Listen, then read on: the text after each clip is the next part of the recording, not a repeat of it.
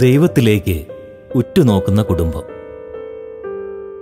ദൈവത്തെ കൂട്ടാളിയായി സ്വീകരിച്ചുകൊണ്ട് അവിടുത്തെ തിരുമുഖത്ത് ഉറ്റുനോക്കി മുന്നേറുന്ന കുടുംബമാണ് ബൈബിൾ വീക്ഷണത്തിൽ ഉത്തമ കുടുംബം.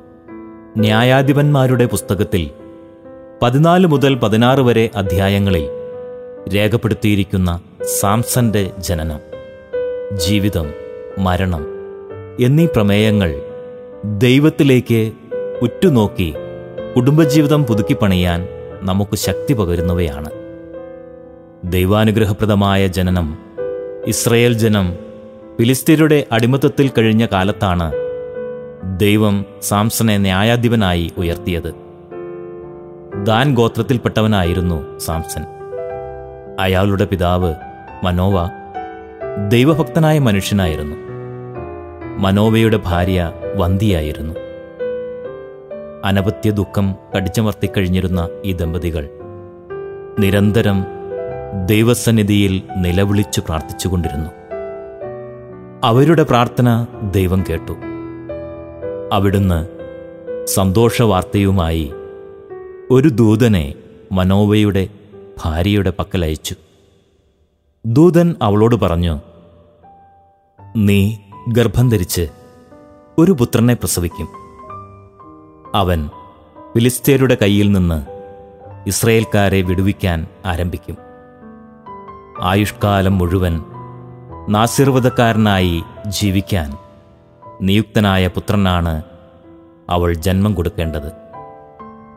സംഖ്യയുടെ പുസ്തകത്തിൽ നാസീർ വ്രതക്കാർ അനുഷ്ഠിക്കേണ്ട പ്രധാന കടമകൾ സൂചിപ്പിച്ചിട്ടുണ്ട്. അവർ വീഞ്ഞും ലഹരിപാനീയങ്ങളും വർജിക്കണം. ക്ഷൗരക്കത്തി തലയിൽ സ്പർശിക്കരുത്. മുടി വളർത്തണം. വിശുദ്ധി പാലിക്കണം. ശവശരീരത്തെ സ്പർശിക്കരുത്. സംഖ്യ 6, 1 മുതൽ 8 വരെ. ഇപ്രകാരം നാസീർ വ്രതം എടുത്ത് കർത്താവിന് പ്രതിഷ്ഠിതനാകുന്ന പുത്രനെ ജനിപ്പിക്കേണ്ട മാതാപിതാക്കൾ ആധ്യാത്മികമായി ഒരുങ്ങണമെന്ന് ദൈവദൂതൻ മനോവയുടെ ഭാര്യയെ അനുസ്മരിപ്പിച്ചു. അമ്മ ലഹരിപാനീയങ്ങൾ കുടിക്കരുത്. അശുദ്ധമായ പദാർത്ഥങ്ങൾ ഭക്ഷിക്കരുത്. കുടുംബം മുഴുവൻ ഈ പുത്രന്റെ ജനനത്തിനു വേണ്ടി ഒരുങ്ങണം. ഭാര്യ ഇക്കാര്യം ഭർത്താവായ മനോവയെ അറിയിച്ചു. മനോവ പ്രാർത്ഥിച്ചു, കർത്താവേ, അങ്ങ് അയച്ച ദൂതൻ വീണ്ടും ഞങ്ങളുടെ അടുക്കൽ വന്ന് ജനിക്കാനിരിക്കുന്ന ശിശുവിനു വേണ്ടി ഞങ്ങൾ എന്താണ് ചെയ്യേണ്ടതെന്ന് അറിയിക്കാൻ ഇടയാക്കണമേ. ന്യായാധിപൻ 13:8. ഉത്തമനായ ഭർത്താവും പിതാവും ശിശുവിൻ്റെ ജനനത്തിനു വേണ്ടി എങ്ങനെ ഒരുങ്ങണമെന്ന് നമ്മെ പഠിപ്പിക്കുന്നതാണ് ഈ പ്രാർത്ഥന. ദൈവദൂതൻ വീണ്ടും ഈ ദമ്പതികൾക്ക് പ്രത്യക്ഷപ്പെട്ടു. കുട്ടിയുടെ ജനനത്തിനു വേണ്ടി ഒരുങ്ങേണ്ട കാര്യങ്ങൾ അവരെ ഓർമ്മപ്പെടുത്തി. ദൂതന് വിരുന്നു നൽകി സൽക്കരിക്കാൻ മനോവ ആഗ്രഹിച്ചെങ്കിലും ദൂതൻ ആ ഉദ്യമത്തിൽ നിന്ന് അയാളെ പിന്തിരിപ്പിച്ചു. ആട്ടിൻകുട്ടിയെ പാകം ചെയ്ത് അത് ദഹനബലിയായി കർത്താവിന് സമർപ്പിക്കാൻ ദൂതൻ നിർദ്ദേശിച്ചു. ദൂതനോട് മനോവ പേര് ചോദിച്ചപ്പോൾ, എൻ്റെ പേര് അത്ഭുതകരമായിരിക്കെ നീ അത് ചോദിക്കുന്നതെന്ത്? ന്യായാധിപൻ 13:18 എന്നായിരുന്നു ദൂതന്റെ മറുപടി. ദൈവത്തിൻ്റെ പേര് മനുഷ്യന്റെ എല്ലാ ചിന്തകൾക്കും അതീതമാണ്. ദൈവത്തിൻ്റെ സ്വഭാവം അവിടുത്തെ പ്രവർത്തനങ്ങളിലൂടെ തിരിച്ചറിയാം. അടിമത്തത്തിൽ ഞെരുങ്ങിക്കഴിയുന്ന മനുഷ്യ സമൂഹത്തെ രക്ഷിക്കാൻ ഇറങ്ങിവന്ന കാരുണ്യമാണ് ദൈവത്തിൻ്റെ സ്വഭാവം. ഈ സ്വഭാവ സവിശേഷതയാണ് മനോവയും ഭാര്യയും അനുഭവിച്ചറിഞ്ഞത്. മനോവ അർപ്പിച്ച ബലി ദൈവം സ്വീകരിച്ചു. അഗ്നിജാലയിലൂടെ ദൂതൻ സ്വർഗത്തിലേക്ക് ഉയർന്നുപോയി.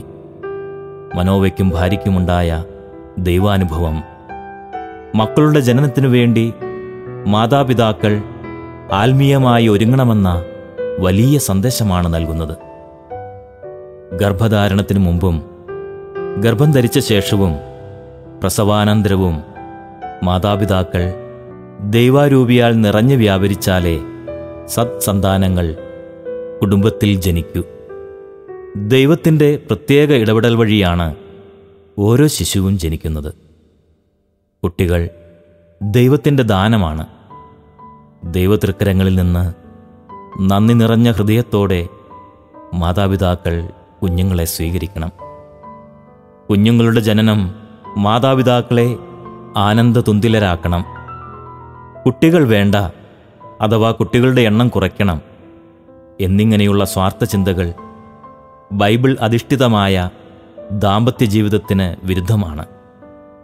പ്രാർത്ഥനാപൂർവം ദൈവാരൂപിയാൽ നിറഞ്ഞ് ദാമ്പത്യ സംയോഗത്തിലേർപ്പെടാനും കുഞ്ഞിനു വേണ്ടി കാത്തിരിക്കാനും കഴിയുന്ന ദമ്പതികളാണ് മനോവയെയും ഭാര്യയെയും പോലെ അനുഗ്രഹീതരായ മാതാപിതാക്കൾ. അശുദ്ധമായതെല്ലാം വെടിയണമെന്ന സന്ദേശത്തിൽ ഒട്ടേറെ കാര്യങ്ങൾ അടങ്ങുന്നുണ്ട്. കുട്ടിയെ ഗർഭം ധരിച്ചു കഴിഞ്ഞാൽ കുടുംബാന്തരീക്ഷത്തിൽ വിശുദ്ധിയും സ്നേഹവും നന്മയും നിറഞ്ഞു നിൽക്കണം. മാതാപിതാക്കൾ തമ്മിലുള്ള സ്നേഹം, ദൈവിക ചിന്ത, പ്രാർത്ഥനാന്തരീക്ഷം, ആത്മീയ സന്തോഷം മുതലായവയെല്ലാം ജനിക്കാൻ പോകുന്ന കുഞ്ഞിനെ സ്വാധീനിക്കും. സ്നേഹത്തിൻ്റെ തീവ്രതയിൽ യഥാകാലം മനോവയുടെ ഭാര്യ കുഞ്ഞിന് ജന്മം നൽകി. അവന് സാംസൺ എന്ന് അവർ പേരിട്ടു. കർത്താവിൻ്റെ ആത്മാവിൽ നിറഞ്ഞ് അവൻ വളരാൻ തുടങ്ങി. യുവാവായിത്തീർന്ന സാംസൺ തിമ്ന എന്ന ദേശത്തുള്ള ഒരു ഫിലിസ്തീൻ യുവതിയെ പ്രേമിച്ചു.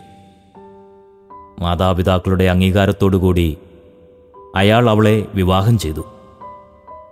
ഫിലിസ്തീൻ സ്ത്രീയെ ഭാര്യയാക്കിയത് കർത്താവിൻ്റെ ഹിതപ്രകാരമായിരുന്നെന്ന് ന്യായാധിപന്മാർ 14:4 വിശുദ്ധ ഗ്രന്ഥകാരൻ സൂചിപ്പിക്കുന്നു. എന്നാൽ ആ വിവാഹം വളരെ വേഗം തകർന്നുപോയി. മണവറത്തോഴരോട് സാംസൺ പറഞ്ഞ കടങ്കഥയുടെ പൊരുൾ അയാളുടെ ഭാര്യ തന്നെയാണ് എതിരാളികൾക്ക് ചോർത്തിക്കൊടുത്തത്.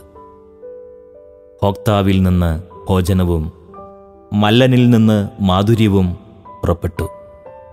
ന്യായാധിപന്മാർ 14:4 എന്നതായിരുന്നു കടങ്കഥ. തേനിനേക്കാൾ മാധുര്യമുള്ളത് എന്ത്? സിംഹത്തേക്കാൾ കരുത്തുള്ളത് ആര്? എന്ന ഉത്തരം നൽകിക്കൊണ്ട് പട്ടണവാസികൾ സാംസനെ തോൽപ്പിച്ചു.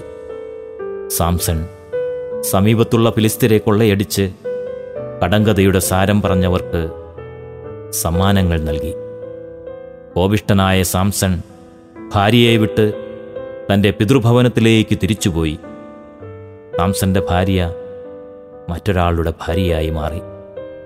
കുറേ കാലം കഴിഞ്ഞ് വീണ്ടും തൻ്റെ ഭാര്യയെ സന്ദർശിക്കാൻ തിമ്നായിലെത്തിയപ്പോഴാണ് അവൾ അന്യൻ്റെ ഭാര്യയായി തീർന്ന വിവരം സാംസൺ അറിയുന്നത്.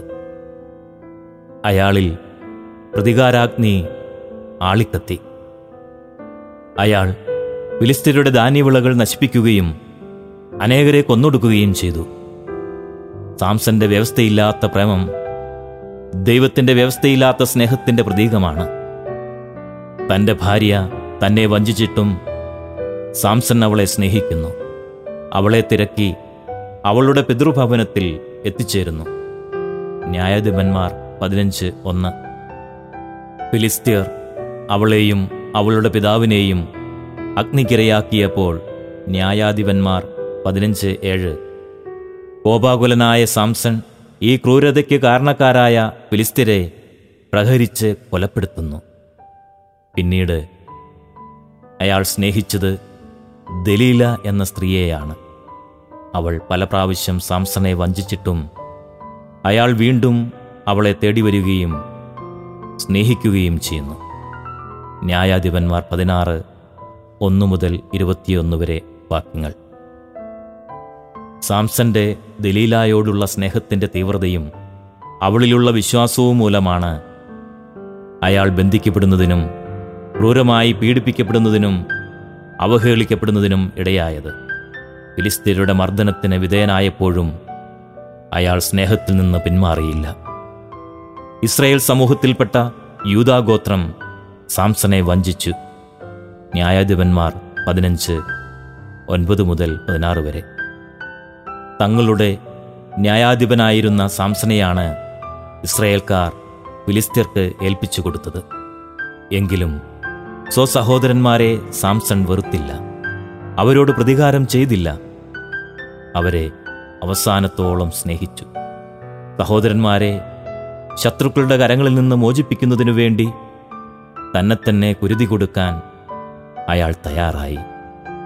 സാംസൺ വിവാഹ വിരുന്നിൻ്റെ സന്ദർഭത്തിൽ പറഞ്ഞ കടങ്കഥയുടെ യഥാർത്ഥ പൊരുൾ സ്നേഹമാണ്. അവിശ്വസനീയമാംവിധം ശക്തിയുള്ളതും അവിശ്വസനീയമാംവിധം മാധുര്യമുള്ളതും സ്നേഹമല്ലാതെ മറ്റെന്താണ്? ദൈവത്തിന് അവിശ്വസ്തരായ ഇസ്രായേൽക്കാരോടുള്ള ശക്തവും മധുരവുമായ സ്നേഹത്തെ സ്വജീവിതത്തിൽ പ്രതിഫലിപ്പിച്ച ന്യായാധിപനാണ് സാംസൺ. ദൈവത്തിൻ്റെ ഈ അനന്ത സ്നേഹത്തിൽ നിരന്തരം സ്നാനപ്പെടുന്ന കുടുംബമാണ് ദൈവത്തിലേക്ക് ഉറ്റുനോക്കി ജീവിക്കുന്ന കുടുംബം. പ്രാർത്ഥനയുടെ ശക്തി ദൈവത്തിലേക്ക് ഉറ്റുനോക്കി ജീവിക്കുന്ന കുടുംബം നിരന്തരം പ്രാർത്ഥിക്കുന്ന കുടുംബമാണ്. നിർണായക ഘട്ടങ്ങളിലെല്ലാം പ്രാർത്ഥിക്കുന്ന സാംസന്റെ ചിത്രം നമുക്ക് മാതൃകയാണ്. ഫിലിസ്ത്യരെ കഴുതയുടെ താടിയെല്ലുകൊണ്ട് കൊലപ്പെടുത്തി വിജയം വരിച്ച സാംസൺ ദാഹാർത്തനായി ദൈവത്തോട് നിലവിളിച്ചു പ്രാർത്ഥിച്ചു. ന്യായാധിപന്മാർ 15:18-20 വരെ. അത്ഭുത ഉറവ തുറന്ന് ദൈവം അയാളുടെ ദാഹം ശമിപ്പിച്ചു. ദൈവമാണ് വിജയം നേടിത്തന്നതെന്ന് അയാൾ ഏറ്റുപറയുന്നു. ന്യായാധിപന്മാർ 15:18. സാംസന്റെ മരണത്തിന് തൊട്ടുമുമ്പ് അയാൾ പ്രാർത്ഥിക്കുന്നു, ദൈവമായ കർത്താവേ, എന്നെ ശക്തനാക്കണമേ. 16:28. അഭ്യാസം കാട്ടി രസിപ്പിക്കാനാണ് അന്ധനായ സാംസനെ ഫിലിസ്ത്യ പ്രഭുക്കന്മാർ കാരാഗൃഹത്തിൽ നിന്ന് വരുത്തിയത്. പ്രാർത്ഥനയിലൂടെ ശക്തി സംഭരിച്ച് സാംസൺ കെട്ടിടത്തിൻ്റെ തൂണുകൾ പിഴുതെറിഞ്ഞ് അഹങ്കാരികളായ ഫിലിസ്ത്യരെ കൊലപ്പെടുത്തി. ആ അഭ്യാസ പ്രകടനത്തിൽ സ്വയം മൃത്യുവരിക്കാനും തയ്യാറായി. അവസാനം വരെ സ്വന്തം ദൗത്യത്തിൽ ഉറച്ചു നിൽക്കാനും അതിനുവേണ്ടി മൃത്യുവരിക്കാനും സാംസനെ സഹായിച്ചത് ദൈവവുമായുള്ള അയാളുടെ ഉറ്റബന്ധവും പ്രാർത്ഥനാ ജീവിതവുമാണ്. വിഷയാസക്തി എന്ന ബന്ധനത്തിലും സാംസൺ എന്ന ന്യായാധിപനിൽ നാം കാണുന്ന നന്മകളാണ് കുടുംബജീവിതവുമായി ബന്ധപ്പെടുത്തി ഇതുവരെ പഠന വിഷയമാക്കിയത്. എന്നാൽ അയാളിൽ പല തിന്മകളുമുണ്ടായിരുന്നു എന്ന കാര്യം നാം വിസ്മരിച്ചുകൂടാ. നാസിർ വ്രതമെടുത്തിരുന്നെങ്കിലും വ്രതത്തിലെ വ്യവസ്ഥകളെല്ലാം അയാൾ ലംഘിച്ചു. അയാൾ അശുദ്ധ ഭക്ഷണം കഴിച്ചു. 14:8-9. ലഹരി പാനീയങ്ങൾ കുടിച്ചു. 14:10-12. തല മുണ്ടനം ചെയ്യാൻ അനുവദിച്ചു. 16:17-20 വരെ. സാംസന്റെ ഏറ്റവും വലിയ ബന്ധനം വിഷയാസക്തിയായിരുന്നു. ലൈംഗികാസക്തിയെ നിയന്ത്രിക്കാനോ സദാചാരനിരതമായ കുടുംബജീവിതം നയിക്കാനോ അയാൾക്ക് കഴിഞ്ഞില്ല. ധാർമ്മിക മൂല്യങ്ങൾക്ക് വിരുദ്ധമായി ലൈംഗികതയെ ദുരുപയോഗിക്കുമ്പോൾ ഉളവാകുന്ന തിന്മയാണ് വിഷയാസക്തി. സാംസൺ 3 സ്ത്രീകളുമായെങ്കിലും ബന്ധപ്പെടുന്നുണ്ട്. ആദ്യത്തെ സ്ത്രീയുമായി വിവാഹവിരുന്ന് നടക്കുന്ന നാളുകളിൽ തന്നെ അയാൾ പിണങ്ങി. 14:19-20. ഗാസായിലെ സ്വൈരണിയുമായി അവിഹിത ബന്ധം പുലർത്തി. 16:1-3. ദലീല എന്ന സ്ത്രീയുടെ വശീകരണത്തിന് വിധേയപ്പെട്ടു. 16:4-22 വരെ. വിഷയാസക്തിയിലൂടെ കുടുക്കിൽ വീണ സാംസന് ദലീലയുടെ അലട്ടൽ മരണത്തിന് തുല്യമായി. 16:16. വിഷയാസക്തിയുടെ അന്ധത ബാധിച്ച സാംസൺ അവസാനം സ്വയം കൃതാനർത്ഥമെന്നോണം ഫിലിസ്ത്യരുടെ കാരാഗൃഹത്തിൽ ചെന്നുപെട്ടു. വിഷയാസക്തി എത്ര ഉന്നത മനുഷ്യനെയും സമ്പൂർണമായി നശിപ്പിക്കുമെന്ന് ഭംഗ്യന്തരേണ സൂചിപ്പിക്കുകയാണ് വിശുദ്ധ ഗ്രന്ഥകാരൻ. വിഷയാസക്തി വെടിഞ്ഞ് വിശ്വസ്തതയും ചാരിത്രശുദ്ധിയും പുലർത്തി ഉത്തമ കുടുംബജീവിതം നയിക്കാനുള്ള ആഹ്വാനമാണ് സാംസന്റെ കഥ ആധുനിക കുടുംബങ്ങൾക്ക് നൽകുന്നത്.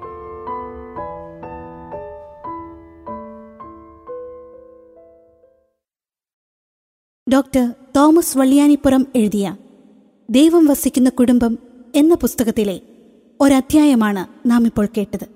ഈ പുസ്തകത്തിന്റെ പേപ്പർ ബാക്ക് അല്ലെങ്കിൽ കിൻഡൽ ഡിജിറ്റൽ എഡിഷൻ സ്വന്തമാക്കുവാൻ ആഗ്രഹിക്കുന്നെങ്കിൽ ഞങ്ങളുടെ വെബ്സൈറ്റായ www.sophiaby.com സന്ദർശിക്കുക. കൂടുതൽ വിവരങ്ങൾക്കായി digital@sophiaby.com ഇമെയിൽ അയയ്ക്കാവുന്നതാണ്.